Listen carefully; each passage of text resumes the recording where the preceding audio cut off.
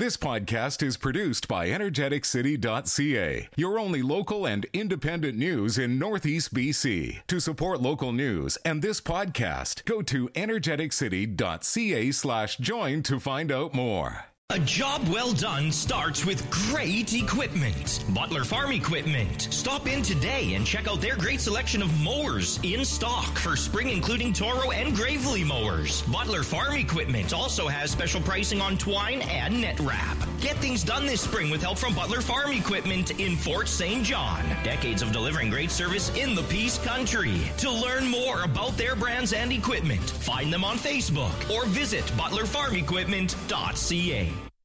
The opinions expressed during this show do not represent those of this station.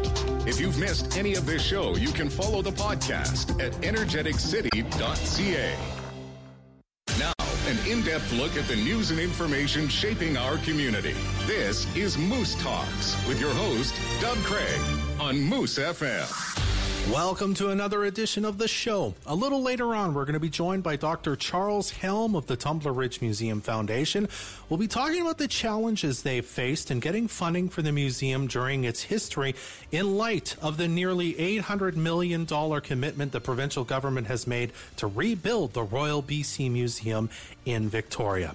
But first, a new archaeological dig has started at the Sequoia Cave. So to talk a bit about that and the future of the site, we're joined now by Sequoia Heritage Society Executive Director Alyssa Curry. Alyssa, welcome back to Moose Talks. Thank you so much for having me on. It's nice to meet you in person for the first time. So tell us a bit about what's happening at the site and what's been happening at the site recently, kind of since spring started. Yeah, so we have started the very first archaeology field school happening this year with UNBC, the University of Northern British Columbia. And the field school is part of a 5-year opportunity partnership between Sequoia Heritage Society, UNBC, and SFU. But for this year, we have, for the last 3.5 weeks, been conducting archaeological excavations at the Sequoia National Historic Site and having our learners, both university students and Indigenous community members, come together to learn hands-on archaeology at the site on the territory. Wow, that's very cool. So it's both a learning opportunity for everybody, and you're kind of you're doing something practical as well with the excavation. It's in a different spot than sort of the previous excavations have happened, right? Yes. So the excavations that were done at the site in the 70s, 80s, and 90s were all focused primarily in the area directly in front of the cave. Mm-hmm. And what most people don't realize is that the Sequoia Heritage Society actually owns a 5-acre parcel of land that contains the cave. Mm-hmm. And so what we've done this year is we've focused the majority of our excavating up behind the facility, behind the house that everyone sees. Mm-hmm. And the rationale for that is that it's going to give us a better idea of the greater context of the cave site, but it's also something that's in line with the Indigenous oral histories that indicate that as a more likely site for camping and for longer term stays than simply visiting the cave. I see. So essentially that oral history tipped you off that perhaps there's something worth kind of discovering up at the top there then. Yes, absolutely. The oral histories tipped us off, and the shovel testing that we conducted during the first week of digging really confirmed that hypothesis for us. We've been very successful, I think, so far in the research that we've done. Okay. Now, you said you think it's likely there's been camping and campsites that were kind of up there.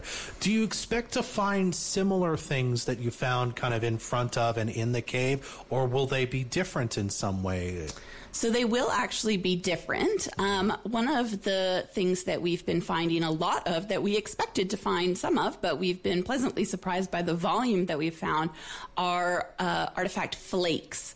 Okay. So these are very small artifacts that are created in the process of creating a stone tool. Mm-hmm. So you start out with a core or a large rock, and you hit that rock repeatedly, breaking off small flakes until you're eventually left with a stone tool. So the presence of flakes and the abundance of flakes that we're finding suggests that over time, many people have sat and taken the time to create a stone tool at that site. And that's different from the cave site, where most of the material that they found were intact artifacts. But less flakes, which means that the items might have been used or deposited there, but not necessarily created there. Okay. And can you tell just kind of from the flakes themselves what was likely made, or do you have to sort of say, well, we found the items that had to be made at some point, they were likely made up here, and these flakes are what they were made from? So it's a little bit like a puzzle, and piecing together a lot of information. So we have found some artifacts alongside the flakes that will help us to contextualize those items. But the joy of archaeology is that you really have to take all of the material in the context of itself. And that's why for us, the process relative to, for example, resource management archaeology has been very slow going. It's a very patient process of documenting everything that we find so that in future years we can piece that together and create a greater picture of the site. Okay, very interesting. Then I suppose, kind of moving on from this dig, which I think is like 6 weeks, I think you said, right? What kind of happens next after that? Because, of course, about a month ago when the northern government, I'm forgetting the name of it, when they were here, you guys did a tour. There were some announcements made or sort of talk about kind of what's going to be happening with the site kind of beyond this dig here. What's next after that? What's sort of the next thing that's going to happen after you find something, hopefully? Well, in the shorter term, relatively speaking, we have a 5-year archaeology permit from the archaeology branch. And like I said, that is a partnership between both UNBC and Simon Fraser University. And our plan is that we will alternate field seasons, aka summers, with a field school this year. That's championed by UNBC and Dr. Farid Ramtullah. And then next year is when we have our research season, where we're working with Dr. Mike Richards from SFU and their laboratory team to do things like radiocarbon dating and describing and curating those artifacts so that each year we kind of reevaluate the material that was found the year before. And so that's part of a broader plan for us to expand the site, both as a tourist destination that the public can come and learn about the archaeology and the Denezah history and how they can work together, but also an educational hub. It's really critical to the Séquoia mission that this is a site where we can not only celebrate the heritage, but also educate people on it. And this is, one opportunity we hope that will allow us to kind of get the ball rolling with other educational projects and hopefully catch some momentum with our funders and our interested community members. I see. Now, I also know we did a story recently where you had consultations, might not be the right word, but you were sort of talking in a way with, I believe, some kind of accessibility experts or advocates on what you can do to make the site more accessible. Now, I mean, I've been down to the caves. It can be kind of slippery getting down to the actual cave itself. Is that sort of one of the things you're considering? How can we make this safer and easier for people to even kind of get down to the cave and have a look and get up kind of to the area where everything is? Yeah, so one of the things that we identified during our accessibility assessment, that was with Spinal Cord Injury BC, was that we can essentially establish different levels of priority for accessibility. So something they identified for us that, entrances and bathrooms are the two biggest challenges of accessibility. And so those are where we're focusing our immediate attention, but we do also have plans to expand the interpretive trails to be more accessible. We just recently met with the team from CASA, which is the Kootenay Adaptive Sport Association and Inclusive by Design, and they were actually able to go down the trails with us and to talk about some of the challenges that we might have with accessibility, to figure out where within our current grant allotments we can get. And so this year we think we'll be expanding our interpretive trails to be accessible all the way down to the Quaza, the old camp, which is our interpretive camp, and certainly to the area around where the current excavations are happening around the back of the house.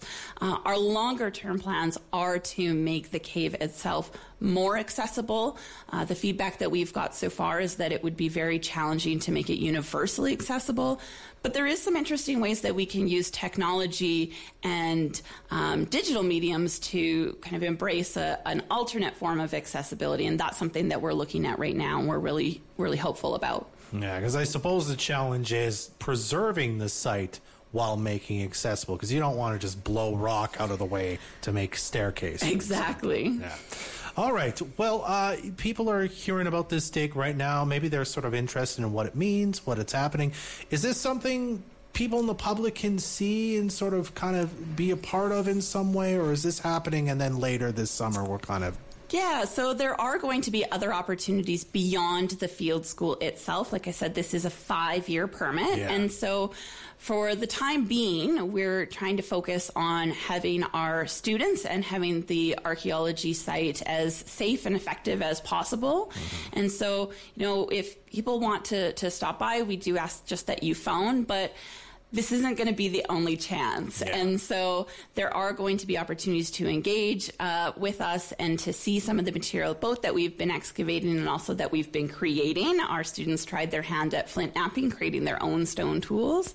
So I would just say to follow the story, follow Moose FM for more updates. And we're hoping that there will be opportunities later in the summer to actually show off some of the material that we've found. Wonderful. I can't wait to hear some of the things you find excellent. Well, Alyssa, I really appreciate you making some time to chat with us today about this. It's always a pleasure. Absolutely. That's Alyssa Curry, the Executive Director of the Séquoia Heritage Society. We'll be right back to talk with Dr. Charles Helm with the Tumbler Ridge Museum Foundation right after this on Moose Talks. At Tim's, we have a taste for cold, like the new Creamy Cool Hershey S'mores Ice Cap with chocolate syrup, graham crumble, and marshmallow whipped topping. New Tim's Hershey S'mores Ice Cap. It's time for Tim's. At participating Tim's restaurants in Canada for a limited time. A rural Albertan with songs everyone knows and loves. Corb Lund will be at the North Peace Cultural Center September 13th, presented by Moose FM. Tickets for this intimate and acoustic show go on sale today at the North Peace Cultural Center box office. The last time Corb visited Fort St. John, the show sold out. Get your tickets by visiting tickets.npcc.bc.ca or at the Cultural Center box office. Don't miss Corb Lund Live, the acoustic tour. Can-Do Oilfield Services is a privately owned pipeline and facility installation company in Fort St. John. They strongly believe in executing all their job functions in a safe, cost-effective, timely manner. Can-Do Oilfield Services is a proud supporter of the oil and gas industry. It's time to get real. Make that for real. Every Friday at your Fort St. John Co-op. On For Real Friday, enjoy a For Real shake for just $2.99. Choose from a variety of exciting flavors. Whether you've been wanting to try one or you already love them, Friday is the day to get for real and save $1. Just $2.99 each. For Real Friday at the Fort St. John Co-op location at the Gas Bar. You're at home here. Visit fsjcoop.crs. Watch this show live on Facebook or download the podcast at energeticcity.ca. Welcome back to the show. I'm Dub Craig. Now we're going to talk a bit about museum funding, but not about that museum, about the one in Tumbler Ridge. It's been open quite a while. They've got some very cool stuff in it, but they've had some challenges getting funding from the provincial government. So to talk a bit about that, in light of the huge funding announcement that the provincial government made recently to rebuild the Royal Museum, the Royal BC Museum, we're joined now by Dr. Charles Helm of the Tumbler Ridge Museum Foundation. Dr. Helm, welcome back to Moose Talks. Hello, it's good to be back with you. Thank you very much for making some time for us today. So before we get your thoughts on what's happening in Victoria, we thought we'd kind of break down for people who don't know how funding kind of works at the Tumbler Ridge Museum. Can you tell us a bit about where you guys get money to operate from and kind of how that's broken down? Right. Well, we're not going to turn any funding opportunities down, and we do our best just to cobble things together. The mainstay really has been District of Tumbler Ridge. They're almost every year. We're celebrating our 20th anniversary this year, so it's been 20 years, which is, I think, near miraculous that we've actually survived that long and we're still here. But so the district has been wonderful. Our vision early on was to have initial funding to have that then matched by the regional district, so regional funding, and then have that in turn matched by provincial and federal funding, and that's what hasn't really happened. But the regional district has been fantastic as well, supporting us, and then obviously, admissions, gift shop, those all bring money in. Other community groups in Tumbler Ridge, like the Lions Club, industry, like the Prairie Crane, some of the wind companies and the coal mines, and then private foundations have been, they recognize the worth of what we're doing, and they've been very generous with giving us funding. So we really just try and cobble this all together and survive year by year. Mm-hmm. Has that funding changed at all kind of over the history of the museum? Or I think you said already you kind of had a vision at the start, and that's kind of how it's mostly been, other than the province and the federal government kicking in funds. Right. And I sort of think I personally was initially maybe a bit naive. I thought if we really did an amazing job, because I know what the quality of the material we've got there, not just in Tumbler Ridge, but in the whole Peace region. And I thought if we do it properly, hire paleontologists, work with them, do it on a scientific basis, show everybody what we've got, that there would be some form of buy-in in the long term from the province or federal government. But that's an ongoing challenge. I don't want to say it's never going to, it just hasn't happened yet. Mm-hmm. We look next door to our neighbors in Alberta.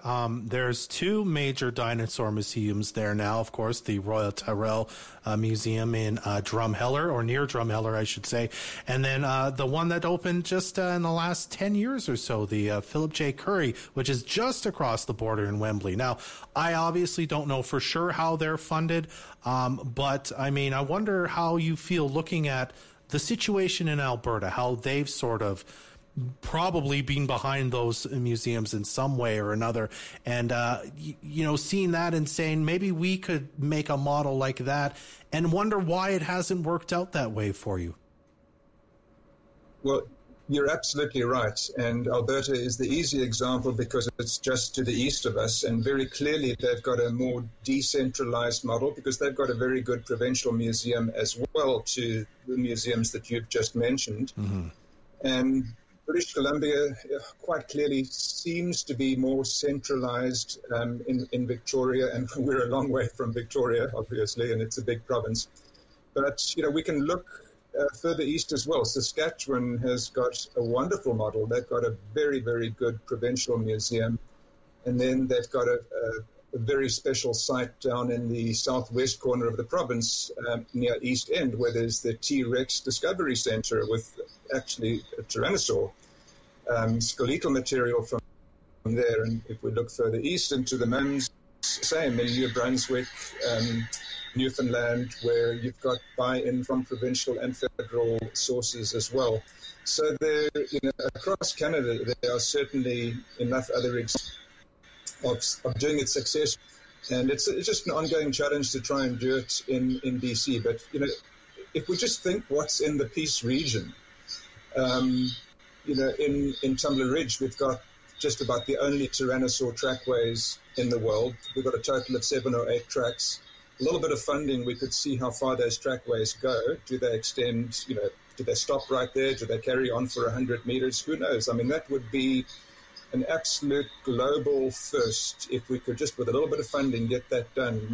Not far from there, we've got a dinosaur bone bed with probably at least 6 dinosaurs, probably more. again, a bit of funding and a bit of staffing, that could be quite easily, taken on. Giant crocodiles that we spoke about recently, a recent discovery. And to the north of Fort St. John, we've got the biggest fossil ever excavated near Pink Mountain, a marine reptile. And of note there was no one in British Columbia with the capacity or the funding to be able to do it. So it got done by the Royal Tyrrell Museum, and good luck to them. They were able to come in and do it. But it potentially is a bit of a embarrassing for BC that we couldn't do it. And closer to Fort St. John, you've got another 6 or 7 of those in a bone bed, just waiting to be tackled. West of Hudson's Hope, you've got the Six Peaks site with, we think, probably about 10,000 dinosaur footprints. Should be one of the top 10 sites in the whole world, and yet there's no funding to tackle that either properly. So, my impression is that in other provinces in Canada, in states in North America, and pretty much elsewhere in the world that I'm aware of, even third world, pretty poor countries, they prioritize this kind of. And so I can't think of any other place in the world where there would be such a glut of riches that did not have support from whether it's provincial or federal sources. So we somehow just have to come to terms with the fact that in Canada, this is the way it is. And in BC, this is the way it is. And how do we tackle it? And over the last 20 years, I've just tried to be vocal about it and say, this is the way it is, but it's not the way it has to be. Heritage is important. We do such a good job in BC in celebrating First Nations heritage. I don't think we do as good of a job in celebrating our paleontological and fossil heritage. I mean, there's the Burgess Shale down in southeastern BC, world famous. It could do with more funding as well. So we have a challenge. Let's just put it that way. I have to ask you, we're at the moment we're picking on the NDP government, the current one, because of course, almost $1 billion for the museum in Victoria to rebuild. But as you said, you've been dealing with this for 20 years. So this is on the BC Liberals who have formed government in that time as well. I just wonder if you can say what maybe you've heard from the province in their various iterations and even the federal government as to an explanation as to why this isn't a priority when, as you describe it, we're sitting on a veritable gold mine of of discovery. Yeah, we've got a wonderful MLA in the South Peace, Mike Bernier, and certainly when the BC were in power, he was as influential as he possibly could to try and get some funding coming our way. And it wasn't zero. Mike did his absolute best. For a few years, we got little bits and pieces, and, one's always grateful for everything one gets, so one doesn't want to negate that. But the really, the big piece of the pie has not been forthcoming. I've been down there talking to the caucus, the provincial caucus, giving them PowerPoints, telling them what's here. And, they're so appreciative when you talk to people down there. They do get it. They're very appreciative. They say, we've got to see what we can possibly do to help you.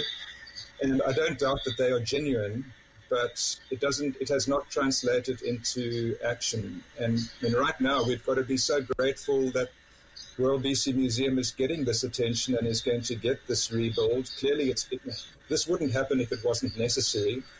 And it shows that this government obviously cares about heritage and wants to do the right thing. I would just like to see a more provincial perspective. Such a big province. And, up here, 25% of the surface area is east of the Rockies, where we are. And that needs to be recognized in provincial planning for things like this. I'm a heritage person. I'm a museum person. I say, if we know where we've come from, we understand better who we are and where we're headed. So one's got to be grateful for the support they're getting, but it would be nice if it was not quite, from my perspective, if it wasn't quite so centralized.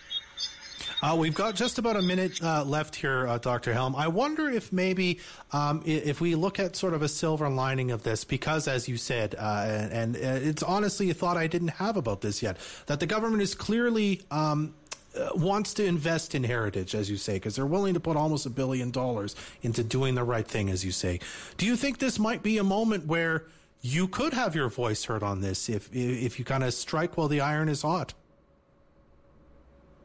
I'd love to think so, and not forgetting that in Tumbler Ridge, we've got the Tumbler Ridge UNESCO Global Geopark. So other parts of the world where you've got UNESCO sites, the government, be it provincial or federal, whatever, they would see wow, we've got a UNESCO site. That's telling us it's one of the top places in the world in its category, and that's worthy of support. I mean, the differences we could make to tourism and to the long-term future of the Peace region, just with, a fraction, and our mayor in Tumbler Ridge has been pretty vocal about this as well. He's come on pretty strong, saying that things need to change. But, we don't know what the future of coal mining or oil and gas or forestry, we just don't know what the future is in the Peace region. We hope for the best, but we can't guarantee anything. Whereas this kind of heritage is always going to impress people, and there are just huge economic opportunities if we can translate this into something good. All right. Well, Dr. Helm, I really appreciate you taking a few minutes to chat with us. I know you're away at the moment, so I'm grateful that you were willing to come on and join us. Thank you again, sir. Thank you. My pleasure. Thank you, Warren. That's Dr. Charles Helm with the Tumbler Ridge Museum Foundation. We'll be right back to wrap things up on Moose Talks right after this. A big part of Petron is the guys in our installations department. You might think we just install two-way radios and cell phone boosters. We do install those, and we do a great job. But what you probably didn't know is we also sell and install all types of LED and amber lighting, GPS systems. We're an authorized GeoTab and GeoTrack installer, as well as an exclusive GeoForce partner. Ask us how to track any of your equipment via satellite for just $10 per month. Our name is Petron. Come down and see Cameron and the boys. You'll be impressed with what they can do. Join the team at FSJ Return It. If you're looking for a new and rewarding challenge, FSJ Return It in Fort St. John is now hiring for full-time and part-time positions. They're looking for warehouse and sorting people to join the crew and invite you to drop off your resume in person at 10104 93rd Avenue in Fort St. John to apply. FSJ Return It, now hiring for full-time and part-time positions in warehouse and sorting. For sorting information, please visit returnit.ca. FSJ Return It is open 9:30 to 5:30, Monday through Saturday, located on 93rd Avenue in Fort St. John. Get back to work with Job Start supports from Work BC. Work BC may be able to help pay for tickets and workwear to start a new job. Combined with skills training, personal support, and workshops, Job Start supports from Work BC can assist you in being successful and finding employment. Plus, all employment services are free. Call 250-787-0024 or drop by the office at 9907 99th Ave for more information. This program is funded by the Government of Canada and the Province of British Columbia. Hi, this is Mark Shantz, General Manager of Fort Motors. Are you ready to have some fun? Are you ready to go camping? If that interests you, we're having a 3-day trailer sale starting June 2nd to 4th with a great selection of new and pre-owned trailers on the lot and trucks to pull. And don't miss Saturday, we're having our local band Sweetwater playing all afternoon. Local classic car clubs will be here for a show and shine. And there'll be bouncy castles for the kids, along with local vendors and food trucks. So come on down to Fort Motors Trailer Sale, June 2nd to 4th. Fort St. John, a town of 20,000 with a huge love of music, is hosting the biggest music event in North Peace history. It's our time to shine. It's the Energetic County Fair, a full concert production right in downtown Fort St. John. Don't miss 3 days with 15 spectacular performances, like platinum-selling Canadian rock legend Kim Mitchell, Grammy-nominated country music superstars Emerson Tribe, three-time CCMA Group of the Year, the Washboard Union, Twin Steel, Simon Chaos, and many more. Plus, the Mighty Peace Brewing Beer Garden. Lots of great food and craft vendors. It's all happening July 14th to 16th. A historic music festival right in Fort St. John. Tickets are going fast. Get yours now at energeticcountyfair.ca and come feel the energy at the biggest cultural celebration in North Peace, the Energetic County Fair. Are Are you looking for the right individual to fill your job openings? Become an exhibitor at the Fort St. John Job Fair June 21st at the Pomeroy Hotel and Conference Center. This is an opportunity for you to meet talented local people for your company. To become an exhibitor, visit fsjjobfair.ca or call 250-787-7100. The Fort St. John Job Fair June 21st at the Pomeroy Hotel and Conference Center. Presented by Work BC and Moose FM. Our community first. This is Moose Talks with Dub Craig on Moose FM. For what it's worth, the word I was trying to say was paleontological gold mine. There, try and say that 5 times fast. Big thanks to our guests, Alyssa Curry and Dr. Charles Helm, for joining us today. Now, if you'd like to learn more about the CEQA site, I recommend you check out the energeticcity.ca podcast before the piece. There's an entire episode dedicated to the history of the cave site, as well as other excellent episodes of the show that highlight Indigenous voices in the piece. You can listen now at energeticcity.ca/podcasts. That's our show for today. Trey Lopashinsky is the producer of Moose Talks. I'm Dub Craig. Be well. Join us next Friday at 10 a.m. for another episode of Moose Talks, a weekly talk show about Fort St. John and the North Peace. 100.1 Moose FM. Thanks for listening to this energeticcity.ca podcast. Energeticcity.ca is your only local and independent news in Northeast BC. To help keep us independent and to support this podcast, go to energeticcity.ca/join.